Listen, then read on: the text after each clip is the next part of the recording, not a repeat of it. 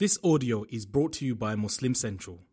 Please consider donating to help cover our running costs and future projects by visiting www.muslimcentral.com/donate. Assalamu alaikum. My brothers and sisters, those of us who have children, it's our duty to help them get married. And it's becoming more difficult to get our children married, even though the population of the globe has increased tremendously. So, what we need to do is keep a lookout, guide them, talk to them, teach them. Teach them what type of a person they should be looking out for, or what type of a person is marriage material, so that they are not perhaps blown away by someone who is not even marriage material simply because they saw a thing or two.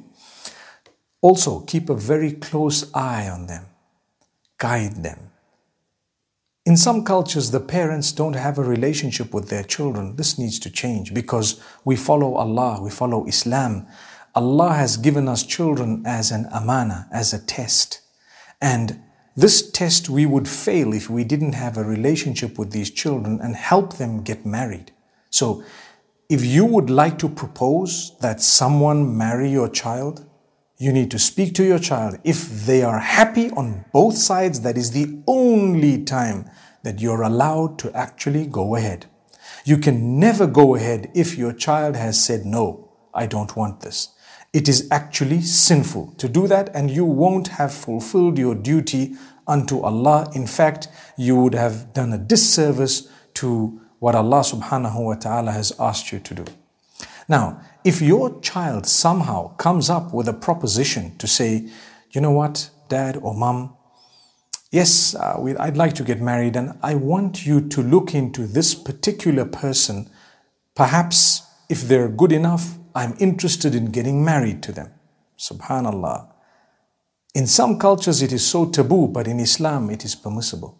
It is totally permissible for your child to suggest to you. When I say your child, I mean the adult now, but it's your child, your son or your daughter, to suggest to you, to say, you know what, I came across this person. I want you to look into this person. Now, if you had guided your child from an early age as to what qualities to look for in a spouse, they would know how to differentiate. But if you've never addressed that topic, then you are to blame. So I'd like to say, please, my fathers and mothers out there, let's speak to our children, talk to them, tell them what qualities they need to develop to be a spouse and what qualities they need to look for in someone who would be a potential spouse for them. So, if you have a child who's come up to you and told you, I'd like you to look at so-and-so, I'd like to hope that you've already guided them as to what type of a person, would be marriage material. Then if they came to you, look into it. It's your duty. Don't just brush it aside. Many people are going through difficulty and hardship because their parents have unnecessarily refused and rejected something they had very close to their hearts. And they have been broken, and the parents think that they're doing something good. Whereas at times they're not. Sometimes they are. If they have valid points that are substantiated and they are proven that this person really has duped you and conned you into believing they were good, and they have the evidence for that, then please, my beloved children, take that seriously. Your parents don't hate you. They've done a lot for you. They love you. They care for you. Talk to them. Have a good communication with them. I do know, and I'm thinking of the culture in some countries, India and Pakistan, Bangladesh perhaps, and a few other countries as well.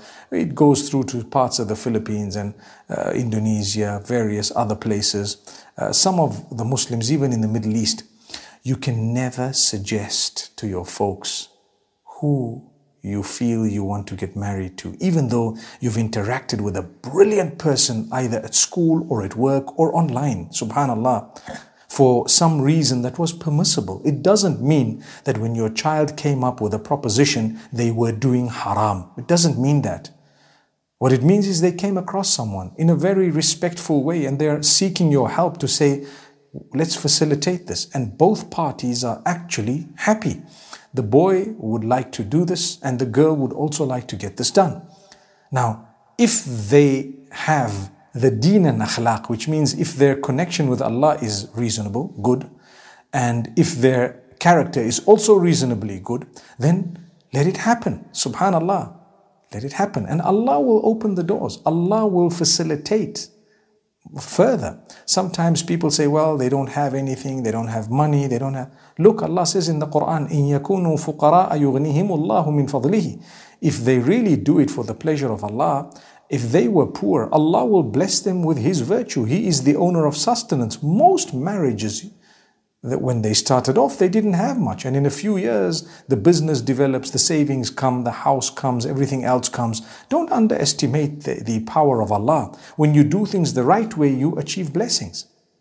So, my brothers and sisters, like I say, many people are struggling because we haven't taken into consideration what they're saying. Please listen to them.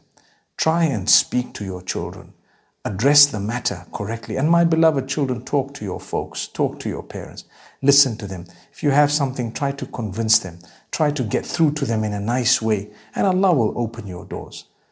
And unfortunately, in some cases, people are forced to do things they don't want to do.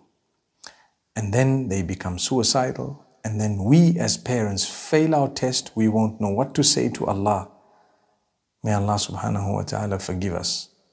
And the worst thing is when people who are outwardly religious actually engage in this type of behavior. It's very unacceptable. So may Allah make it easy for all of us. أقول قولي هذا والسلام عليكم ورحمة الله وبركاته.